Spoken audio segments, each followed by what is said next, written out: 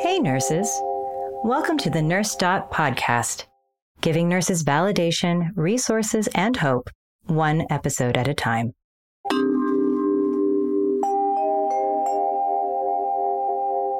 Today on NurseDot podcast.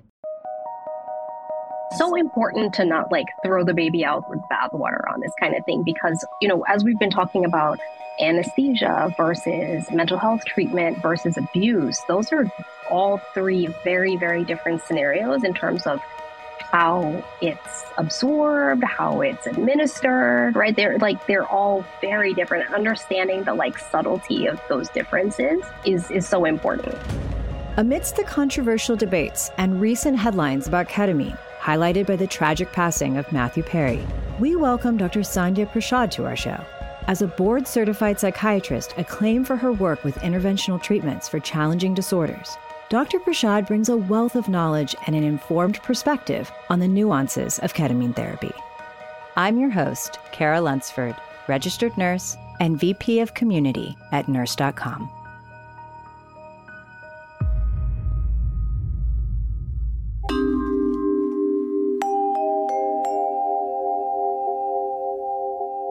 So, Sandhya Prasad, Dr. Sandhya Prasad, I'm really thrilled that you joined me on this podcast. And I had the privilege of being able to meet you in person not too long ago in Texas, in Austin, Texas, where their motto is keep Austin weird.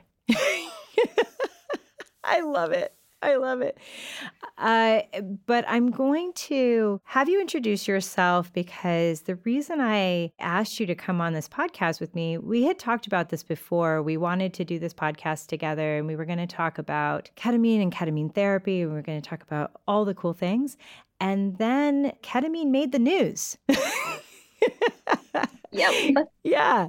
So we're like, oh, what better time than now to talk about stuff that has made its way into the news and the general public is now talking about ketamine on a rather regular basis.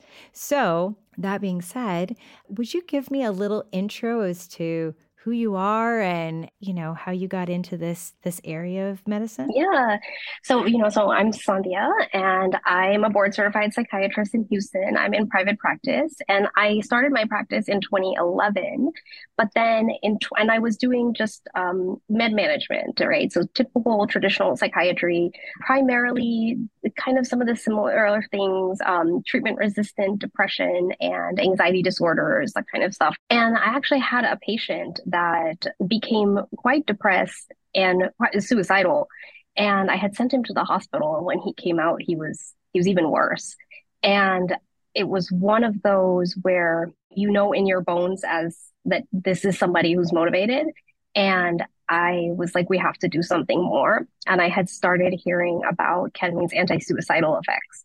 And so that started my journey to kind of learn about it. I even tried to refer this guy to somebody in town. Nobody called me back. And he was like, you do it. I was like, well, I've got to learn how to do it. So I actually reached out to an anesthesiologist in Boston and she graciously said, fly up and I'll teach you. So I went up and she trained me. And then I started going to some conferences, met some other people.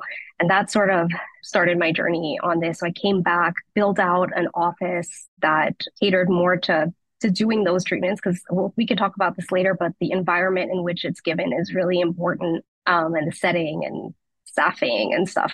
And so I built it out and then it kind of took on a mind of its own. And at one of those meetings, I met some other doctors who were doing the treatment. And that's how we started the American Society of Ketamine Physicians at that time. And so now I'm the current president. And that was back in 2016. So I've been using this treatment in my practice since then. Wow. And my practice has now evolved into all treatment-resistant depression and what they now call interventional psychiatry. So I do intravenous ketamine, but there's also an intranasal version that's FDA approved called Spravato. We do that in the office. And that one has insurance coverage, so it's a lot more accessible and affordable to a lot of patients. We have therapists that do ketamine-assisted psychotherapy, and a lot of times we'll use intramuscular ketamine for that. And then I also do TMS treatment and then, some med management, things like that. So that's how my practice has evolved over the past couple of years. That's amazing. I did not really realize how long ketamine had kind of been around and how long ago people started using it for treatment resistant depression and anxiety. I, personally, just uh, totally candidly, went through a whole series of ketamine treatment myself. Mhm. And I did that back in 2019. Mainly, I was experiencing a lot of PTSD from my work as a nurse, actually, and some of the trauma and the things that I had experienced. And I was having really dark thoughts and realized this is scary. I scared myself actually with my own thoughts. So I had thought back actually to a time where I had a patient who I had taken into the hospital and they had given her ketamine, but it was actually for pain. Mhm. But this patient actually had a lot of experiences with depression and anxiety and some stuff like that. But after having just received some ketamine for pain, I remember walking into her room and she looked at me and just said, "Oh my gosh, I feel so well. Look at me walking around. Do you see?" She's like, I think that this is what happiness feels like. And I couldn't believe it. And so when I found myself in this situation in 2019, I remembered her saying that. I actually remembered her saying, I think that this is what happiness feels like. So I thought maybe there's an option here for me. And so I started looking into it and I found the Ketamine Clinic of Los Angeles and Dr. Mandel. And so I went there and I did the whole experience. And after the very first infusion, and I'm not saying that this is true for every person, but for me, after the very first infusion, I felt hope. That's what I felt. I felt like there was a light at the end of the tunnel. I think oftentimes suicide or suicidal ideation, it's preceded by that element of feeling like a lack of hope. Right.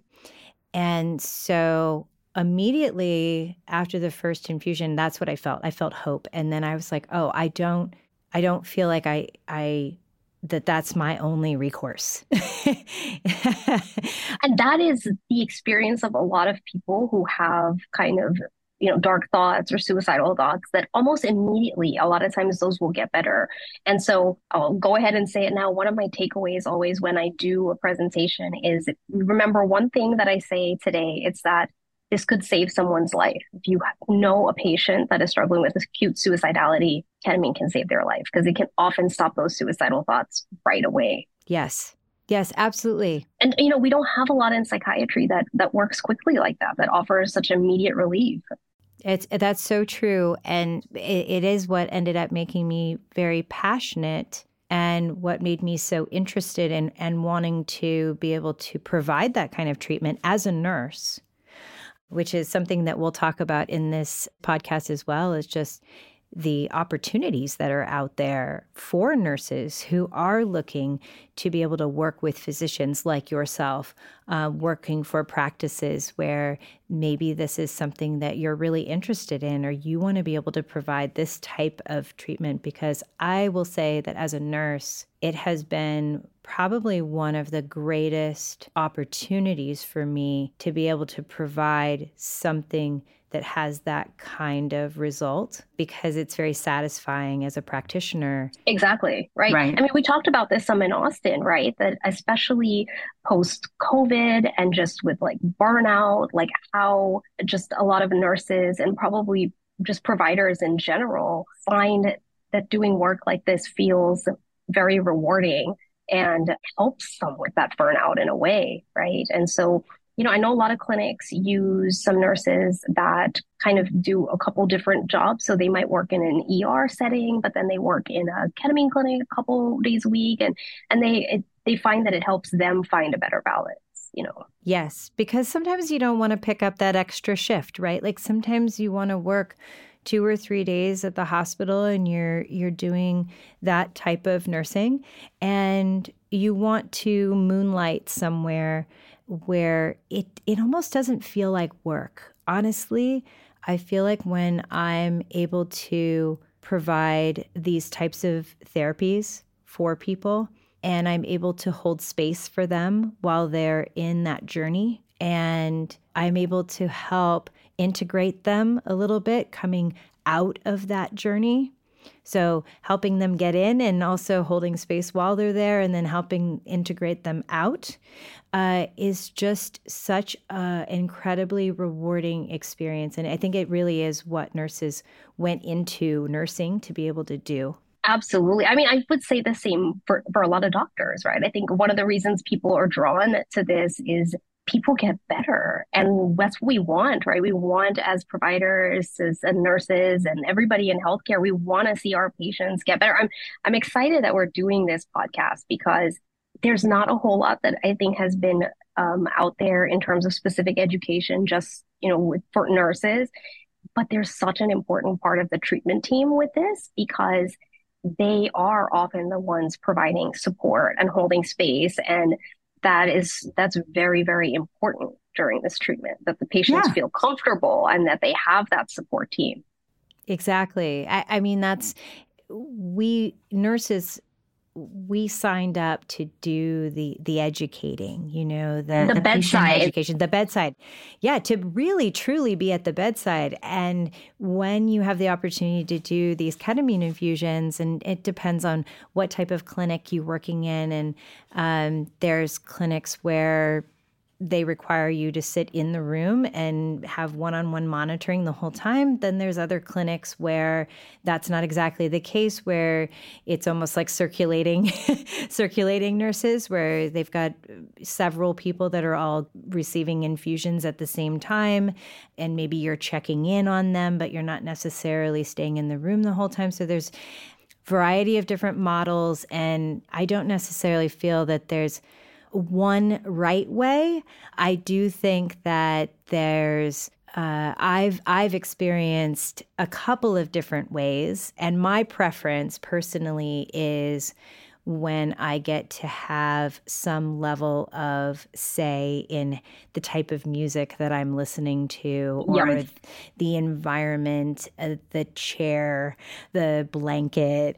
If I want to be able to bring somebody who does energetic work, I want to be able to bring somebody who does that kind of energetic work. So I like to have a little bit of autonomy over. And you're bringing up a great point that this is so specific to each individual person. So also finding what works for that person. So we may have a way that we do it for the majority of people, but somebody might say, hey, I've had ketamine before at this other clinic. This is how I used to do it. And I'm like, I'm open to how you used to do it. I just did a consult a few days ago with a patient who says that the clinic she was going to had shut down, but she was using VR to do like positive affirmations kind of like during. And would I be open to letting her do that? I was like, sure, if that's what works for you and you've been doing it, absolutely. Wow. I'm trying to actually picture how that works because, normally we cover our eyes and we don't open them because there's a little bit of visual disturbance. And again, this goes into how the experience is really different at different doses. So maybe she wasn't getting a particularly high dose at the other clinic.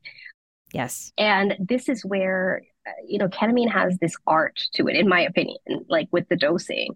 And that's why sometimes we do, low dose with like IM, and patients do therapy during it, and they're a bit more conversational versus, IV and a higher dose IV where they are more introspective, just kind of focusing on music. And, but I think again, being able to be flexible in that for the patient. But that's why this is such like high touch work, right? Like you really do have to like know the patients, know what they like. My staff, my nurses, they know like what kind of room each patient likes. This person likes the room that's dark, and this person likes the room that has a bit more light. And, and so there is a lot of just like personal touch that's really, really important for this. And isn't that where we're going anyway, or at least where we want to be going anywhere is like personalized medicine, right? That's really where the art of medicine comes in. And I think that sometimes that's where it can make certain practitioners a little uncomfortable, right? Because there's certain practitioners or prescribers that they want an exact dose, right? They want to know, this is exactly how I give ketamine. This is how long I give it for. This is how I titrate it. This is the bolus I give. And they don't want to deviate. It's like, just tell me what I'm supposed to do, and I'm going to do that, and that's all I'm going to do. And it's not to say that a patient can't get some benefit from something like that. I mean, I think that it's a little cookie cutter, but will they get some benefit? Probably something. Will we maximize the benefit? Maybe not. Maybe not.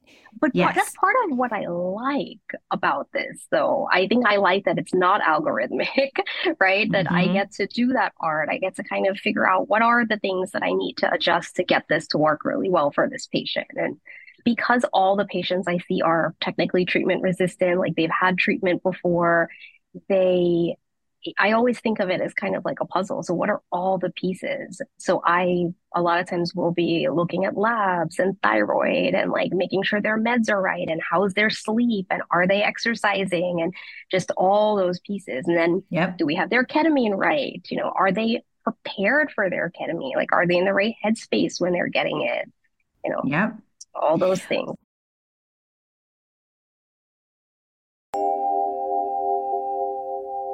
Hey there, nurses and nursing students. We know your job isn't just a profession, it's a calling. Now, with NurseDot.com, your nurse life is all in one place. Imagine a world where career opportunities are tailored to your skills, where you can find peer support in the NurseDot.com app, the only networking site built specifically for nurses. Continuing education, events, peer support, and jobs? What more can you ask for? Ready to take the leap into a role that is truly yours? Check out nurse.com/jobs today.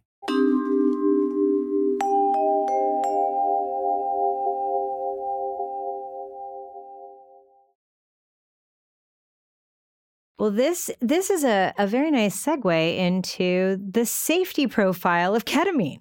So one of the reasons why I think that we can feel very comfortable about not being very algorithmic or about how it's being given, or very prescribed, in not the traditional prescribed word, but like not being so boxed in to how we give it, is because it actually has a pretty good safety profile. Absolutely. So I think a couple things come to mind when we talk about this. One is how we use it for, in this case, mood. I'm going to just say, because I'm a psychiatrist, I won't talk much about pain, but if we're talking about mood, most of those studies were done at 0.5 milligram per kilo over 40 minutes. It's common practice for people to adjust somewhat within giving that, anywhere from like up to maybe 60 minutes and then adjusting the dose upward depending on the patient. So that's really, really common practice, but that's still a really, really tiny dose, even compared to ketamine anesthesia, which tends to be more like 5 milligrams per mil, IV push, kind of given all at once. And so one, it's a very controlled dosing. So they're getting a very small amount. At those kind of doses, you don't have respiratory suppression. So that's the first piece that also makes it, I think, very, very safe. But the therapeutic window is just very, very large with ketamine. So yes, that is one of the reasons why, outpatient setting is a safe way to administer it. The nasal form of ketamine, Spravato, which you still get decent blood levels of ketamine, the monitoring that's recommended for that, and that's an FDA approved product, is pretty minimal. It's really blood pressures primarily.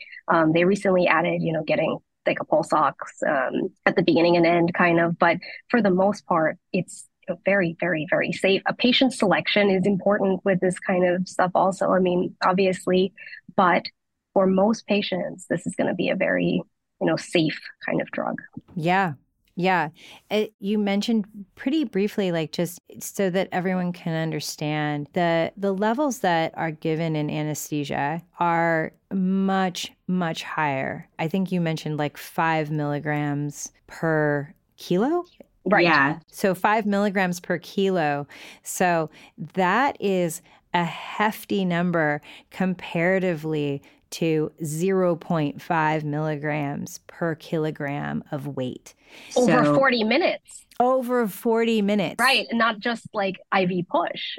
Right. Yeah. And that's like if someone's going to set a bone in the ER, or Right. they're going to do something where they might give a big whopping dose, but give it under a very quick push just to kind of knock someone out temporarily. The half-life is also very short. Exactly. So coming back out of it is pretty quick. So the minute the infusion stops running, within 10 to 15 minutes, you're really fully awake. Exactly. And that's present. the thing, so when patients ask about that, like they're nervous, I'm like, there's a lot of control that I have over the process, right? I use a syringe pump, fine bore tubing, and at any point I could stop the infusion. And like you said, it'll wear off pretty quickly. Like once a patient comes into the office and they get a treatment, within 15, 20 minutes of it being over, they're ready to get up, go to the restroom, walk around. They're pretty conversational. It does wear off pretty quickly.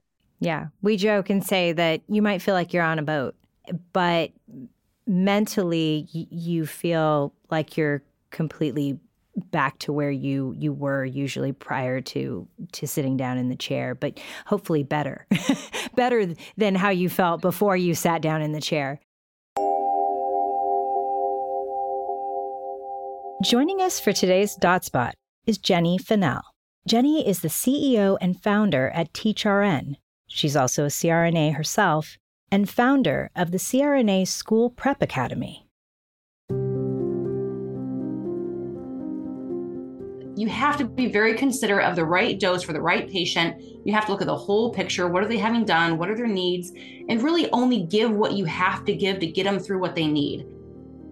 Ketamine's no different. So infusions, you do the minimal dose you need to get the maximal effectiveness for what you're trying to achieve.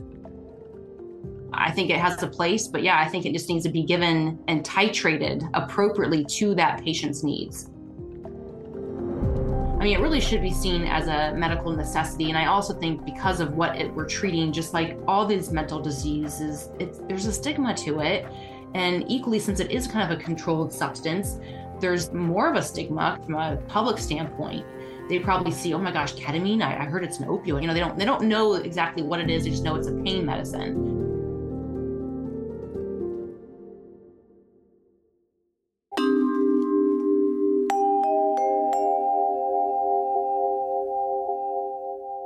Is ketamine available on the streets?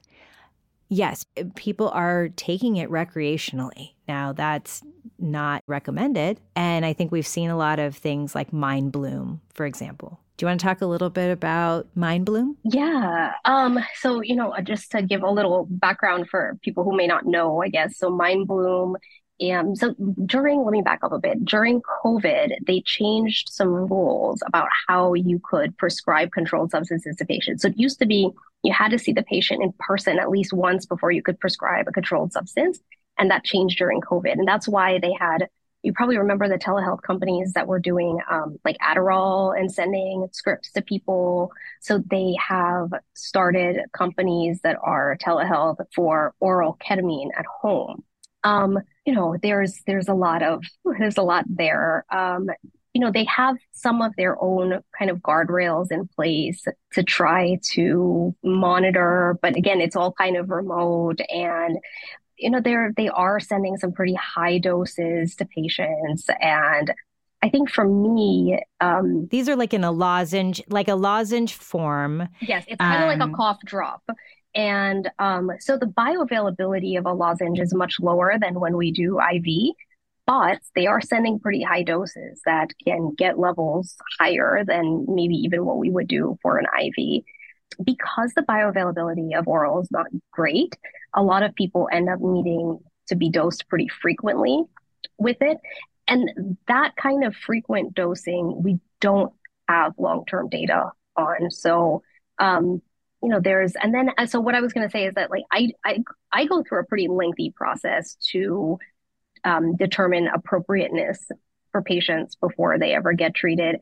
And then just educating patients about what it's going to be like. And then also really hand-holding through that first infusion a bit to, I always say I have to teach you how to do ketamine.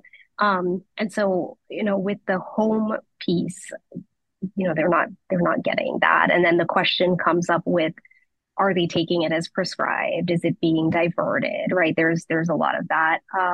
And when we talk about appropriateness, patients who might be actively psychotic, those are not really appropriate patients for ketamine. They can, be worse with that. Yeah. And not necessarily to name names. There's other companies, we're not trashing Mind Bloom, but like we're just saying like that was a pretty common one that people were seeing like on Facebook and all this stuff. And I think it's important that so I think people see that and they think it's the same as IV infusion, but it's not, right? So bioavailability is much, much lower.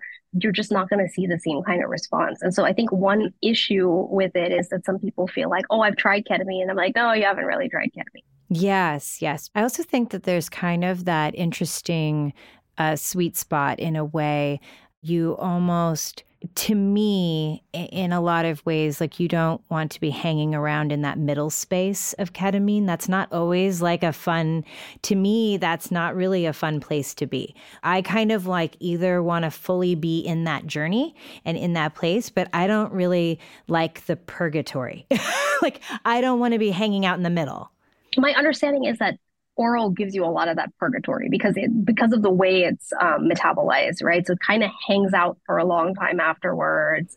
And Yes. People sort of feel, yeah. Yes. And I've also, like, from what I've understood, and correct me if I'm wrong, but usually when you're getting these orals, they want you to put it under your tongue. They don't really want you to swallow because of first pass metabolism and all of that. You're supposed to kind of swish it, keep it under your tongue so that you can kind of have it absorbed like sublingually, like the mucosal, and then you spit it out.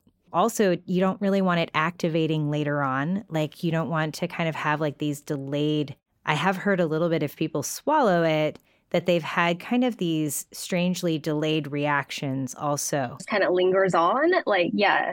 Yeah, you don't want to be driving and suddenly go, oh, I feel a little weird, right? So that's another, for me personally, I like the predictability of the IV medication. I know when it's starting. I know when it's ending.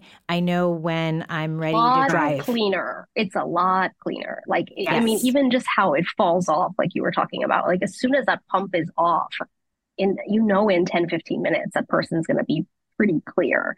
Whereas some of these other routes of administration, they're not as like straightforward. And so it can be different every time.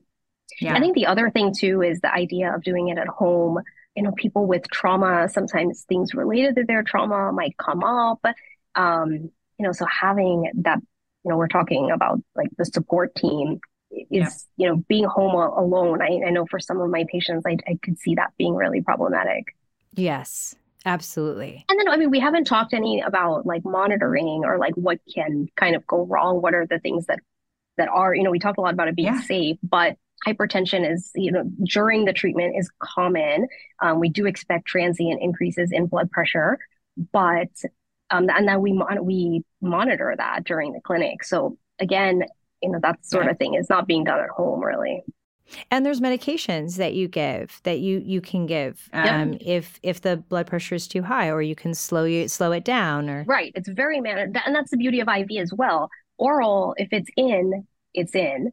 And if your blood pressure starts to go up in your home, I mean, there's not much, you can do there, I guess. But if you're in a clinic, you've got an IV, like you said, you could take your pump off. You could give a little bit of blood pressure medicine through the IV and very quickly address any issues. Yep, absolutely.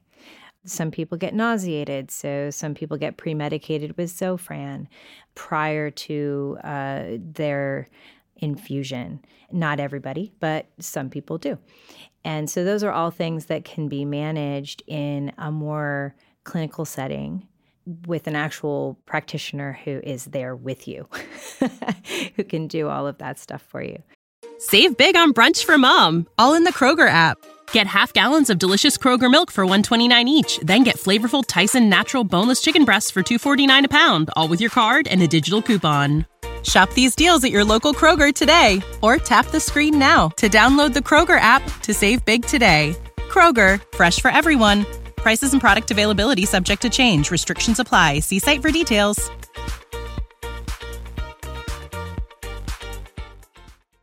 Now, I'm sure there's people who are listening to the podcast who say, when I was a kid, I used to do Special K, as they called it. I remember when I was a teenager, that's what people used to call ketamine. And they would talk about things like a K-hole and be like, oh my gosh, no, I'll never do ketamine again. Because one time when I was 16 years old, I ended up in a K-hole. Do you want to talk a little bit about what a K-hole might be? So there are these different, we've alluded to this without like really explaining it, but there's sort of these different levels of dissociation that people get with ketamine. And it's very dependent on the dose and also just like how you get it. So very, very low dose given really slowly is kind of like a few glasses of wine, I think most people would say. A little deeper is more of that dissociated state, kind of feeling like you're floating. You might feel like you're somewhere else, seeing colors. You can go too far where you sort of don't know that you exist. That's basically kind of a K-hole. And you feel like, usually people say they feel like they're a speck in the universe and they can't move. And it can be very scary for patients. When we're talking about, using Special K versus like how we would use it IV in a clinic, again, usually really much larger doses when used recreationally. And my understanding is like, I think normally it's snorted. So it's like, again, this like high dose all at once. So the amount I might use like a vial that I could probably treat maybe 6 patients with or so, one person would probably snort 2 of those vials. So like what I would give 12 patients in clinic, they would get all at once. And so it's very different. And obviously when you're snorting something, we're talking about the experience being predictable with IV. And obviously in something like this, not going to be very predictable. But if you are giving this like high dose all at once, of course, your chances of having something like a K-hole is higher. But it can be really scary for people. Definitely not our intention when we're using it with IV. Can happen, but it's definitely not our intention.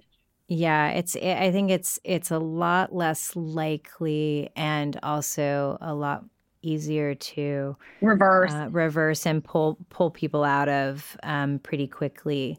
I've had people kind of raise a hand when they get uncomfortable or that, they've gotten into a place where, and then I can just slow things down. I slow the infusion down. Sometimes I've stopped it, and that has usually been reported by the patients as being a positive experience. They're like, yeah, I started to feel a little uncomfortable. I raised my hand and I could feel the shift. I felt that there was a change in the experience I was having. And to what you said, if you are snorting something up your nose, some of that is going to go down. You're going to swallow some of it because it's going to go down the back of your throat. Anybody who's ever had a cold or postnasal drip knows that you can swallow. And so there's definitely that it can be a delayed reaction. It can come up a little bit later where it feels very prolonged because of it's the first pass metabolism thing. So I think there's also the issue of when you buy something off the street that it's not pure ketamine, and you don't really know what else is in it, right? Yeah. So let's not disregard the fact that we have a major issue with things like fentanyl. So you do not want to just be buying things off the street from random people that you do not know and ingesting them, because we do not know what they are made up of. And fentanyl is a very real risk in today's culture. So even more reason to find a reputable clinician and physician who is providing this type of care. So talking about going rogue, that is the classic example of Matthew Perry. he was very forthcoming about the fact that he struggled with addiction for a very, very long time, and also was using ketamine as a therapy for mental health. And they found very large quantities of it in his system upon autopsy, which likely, very likely, because we just talked about how fast the body metabolizes ketamine when it's given IV. And we know based on what they talked about in the news that he had, I think it was about a week prior. I think a week and a half or so. A week and a half or so prior, he had an actual ketamine infusion by a clinician, and that then he died about a week and a half later with a large amount of ketamine in his system, which I think we can probably deduce was something that he had taken on his own in some kind of form. Yeah, obviously such a tragic story. I think a couple of things that come to mind though, thinking about his case in particular, I've done a lot of like education around this. Has obviously come up a lot in the news. And so we did a lot of interviews and stuff around this. But with IV, the blood level is about 100, 200 nanograms per mil of ketamine. He had 3,500 nanograms per mil of ketamine, right? So, we're talking a lot more. And he was in a body of water. So we talked about the safety profile of it. Even though that is a very high dose, had he taken that high dose and he was in his bed, probably would K-hole and wake up a couple hours later, most likely. So if you do anything that knocks you out in a body of water, drink too much tequila and pass out, you're going to drown. So what probably happened is he lost consciousness and he drowned. Yes. I had this conversation with a lot of people because when I saw it hit the news, I cringed, to be honest. I was like, oh God, I was like, this is the last thing that we need for those of us in this community where we have seen it help so many people and really be utilized as a way of preventing suicide and such. And to see this come out in the news and say that he died from the acute effects of ketamine. Exactly. The headlines were so sensationalized. Oh, it drove me nuts because any amount of anything taken to that excess while sitting in a hot body of water, by the way. So you're sitting in a jacuzzi. And so the temperatures are high. That's going to throw off a lot of things. And then you take something that, can be dissociative and have a sedative effect. Yeah, you're going to drown. Right. So I think that it's really, really important for nurses who are listening to this podcast because nurses are educators. That's our job. Our job is to educate the public anytime we are at the bedside. And a lot of times we get asked questions about things like this. It may not even be because the patient is having ketamine or anything like that. They could just be in the hospital and say, hey, what do you think about the whole Matthew Perry thing? Or what do you think about ketamine? And it's important for nurses to be educated about this, not to resort back to their 16-year-old self that may have some experience with Special K or that kind of level of information, but to have real strong information from reliable sources like yourself and from others like in ASKP3, like that you can go places where the information is reliable and then you can educate your patients about It's so important to not throw the baby out with bathwater on this kind of thing because, as we've been talking about anesthesia versus mental health treatment versus abuse, those are all three very, very different scenarios in terms of how it's absorbed, how it's administered, right? They're all very different. And understanding the subtlety of those differences is so important. Yes, absolutely. And so what would you say is your major concern kind of on the heels of all of this?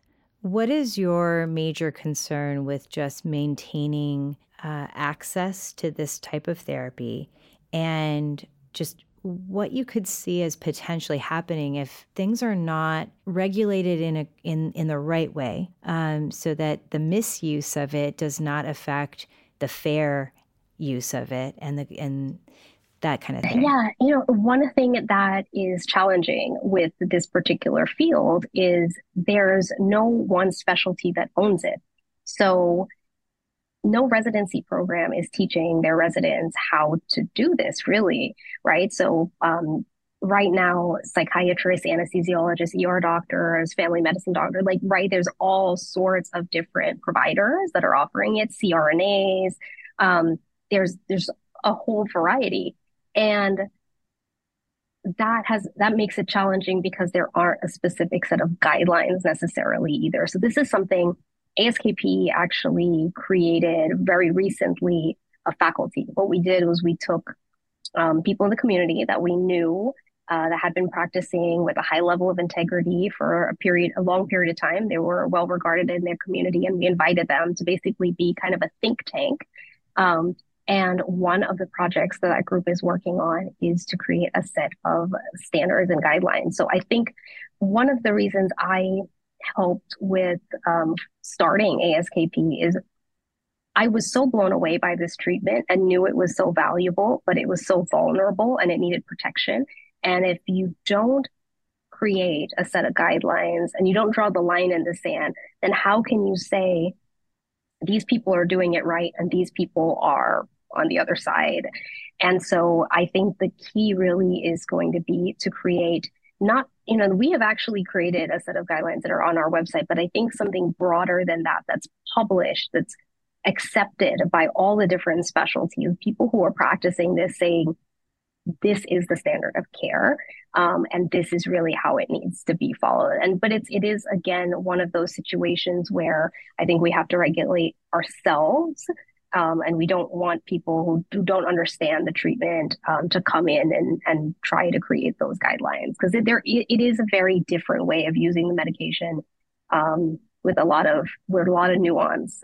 Yeah, and I think that anytime there's a certain level of profitability on a type of therapy, it can become a little bit the Wild West, right? And it's tough because the medication itself is really not that expensive. Right. It's relatively affordable. And so that's not really where the cost lies. The cost is really in more of the service, the overhead, the liability, the insurance that the practitioner has to carry, their time. I mean, just to go to a therapist these days, or at least a really good therapist, you're looking at $200, just to go see a therapist. And that's not including the overhead necessarily that you have to have when you are administering a drug. Exactly. Like ketamine. And where that gets gray, like you're saying, it's for most people, it's a cash pay service. There are places that are able to bill some parts of it through insurance, but for the most part, there's not like a prior authorization process or something. There is with Spravato, but not for IV. And because of that, you do have clinics that kind of promote it as like snake oil, right? And that's again where that gets a little dicey. Yeah. I think that the other reason why you really do have to I think we have a responsibility to protect the public and to make things accessible for them. I think socioeconomically, it's important to be able to have access to these types of medications and sliding scales and all of those things. And that's really only going to happen if there's certain types of regulatory practice that's put into place. Because right now I hear of some practitioners that are like, well, we charge $1,000 for a dose of ketamine, and some people are charging $500 or $600 for a ketamine infusion. And maybe the people who are doing it for $500 or $600 are providing this kind of full service. There's integration. There's all this, there's therapy. There's all this great onboarding that's being done and monitoring all of that. And someone else is doing it and charging $1,000 and they're sticking you in a room and no one's in there, and maybe you did a little check-off sheet before you went in the room and that's it. And no one told you what it was going to be like. And no. Exactly. Right. So there's no, again, that's like standard of care. And I think also the other thing that's important to note when we talk about all of this is there actually is a really large body of published literature around ketamine with regards to safety and efficacy and what conditions they've studied to see efficacy with. So the first paper that mentioned ketamine being helpful for depression, I believe, was in 1999. And so, it was quite a while ago. And then in the early 2000s, there were lots of kind of single infusion efficacy type of studies and safety and tolerability. So there is a real body of research around this. And then, of course, we have an FDA approved version. So to have gotten the FDA approval, there's those pretty rigorous studies as well. So we are talking about I think it's important to say that because I think sometimes people think this is like totally alternative type medicine. And I don't think of it that way. I really think of it as like this has a very real body of evidence. I think that's really important, but it needs to be, practiced within that set of, guidelines that says these are the things that it's helpful for. Yep. I'm really, really excited about the work that ASKP3 is doing, and just grateful for being included in the process with you guys, and thank you for bringing me into the fold. I think that this is kind of the cornerstone of what is needed so that we can keep this available to the public, to people who do need it, and hopefully be able to get other forms FDA approved, so that it is, something that can maybe someday be covered by some level of insurance, and that it's not just available to people who have thousands of dollars to spend. Personally, it's really important to me that this becomes available to the masses, because I do think that it's showing so much promise in the area of mental health, and we need that. We need now more than ever. Absolutely. That's the other thing too that I find myself talking about a lot. Back when I was in med school, which was a while ago, they had published a very large study looking at, it's called STAR-D, and what it showed was that after someone had 2 antidepressant trials, their chances of responding to a third was only 14%. And so I think that just highlights, and then with each trial, it got lower. So if you had tried 3 antidepressants, your chances of responding were like 7%. And yet the practice in psychiatry has been to continue to just give oral antidepressant after oral antidepressant, even though after several trials down the road, it's low single digits, so that person's going to get better. And so now we have other options that are helping patients who wouldn't otherwise probably respond to anything. I think not only is this such a great option, but there's like such a dire need within the field for better treatments. Yeah. Well, I'm glad you're at the helm. And again, so grateful for ASKP3. Tell us where people can go to find your organization and learn more about what you're doing. Yeah, so askp3.org. So we have a patient portal on there that you could send your patients to get, like you were saying, reliable information. So that was put together by doctors as well as patients. And so that's a good set of information that you can always direct to there. We have lots of articles online as well. Nurses can join the organization as members. We want to start doing some more specific training that it's geared toward nurses. It's been amazing to meet Kara. It's like opened a whole set of new thoughts and possibilities for us. We're excited to be working together more in that way. And then we do an annual conference every year, which is amazing. And Kara, that's when she was in Austin. We had our conference last month. And so it's kind of all things latest and greatest that we know research-wise, ketamine, but it's also just a fantastic networking opportunity, meeting other people in the space. So that's always an amazing event to attend if this is a field that you're interested in. Yes, I think that was what maybe one of the first things I said to you when I met you at the ASKP3 annual conference. Is I looked around and I thought we should have like 200 or 300 nurses here at this event, because nurses are so passionate about doing this type of work, and we need to get this out to more people, and they will spread the word as well. And so I know I was just kind of mind blown when we had that conversation, because I was like, oh my gosh, you're so right. Like, that's what we need to do. Yes.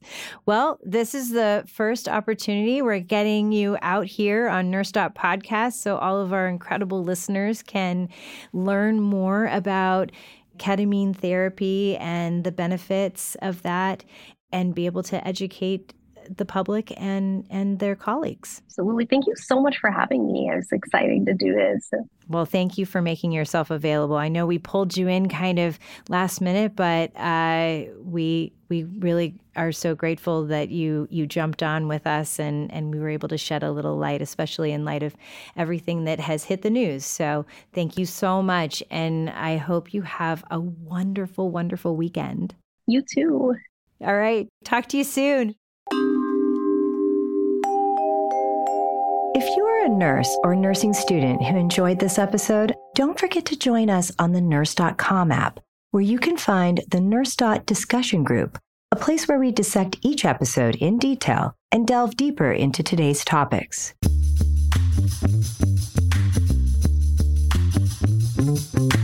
NurseDot is a NurseDot.com original podcast series. Production, music, and sound editing by Dawn Lunsford. Production coordination by Rhea Wade. Additional editing by John Wells. Thank you to all the listeners for tuning in to the NurseDot podcast. Until next time, keep spreading the love and the care.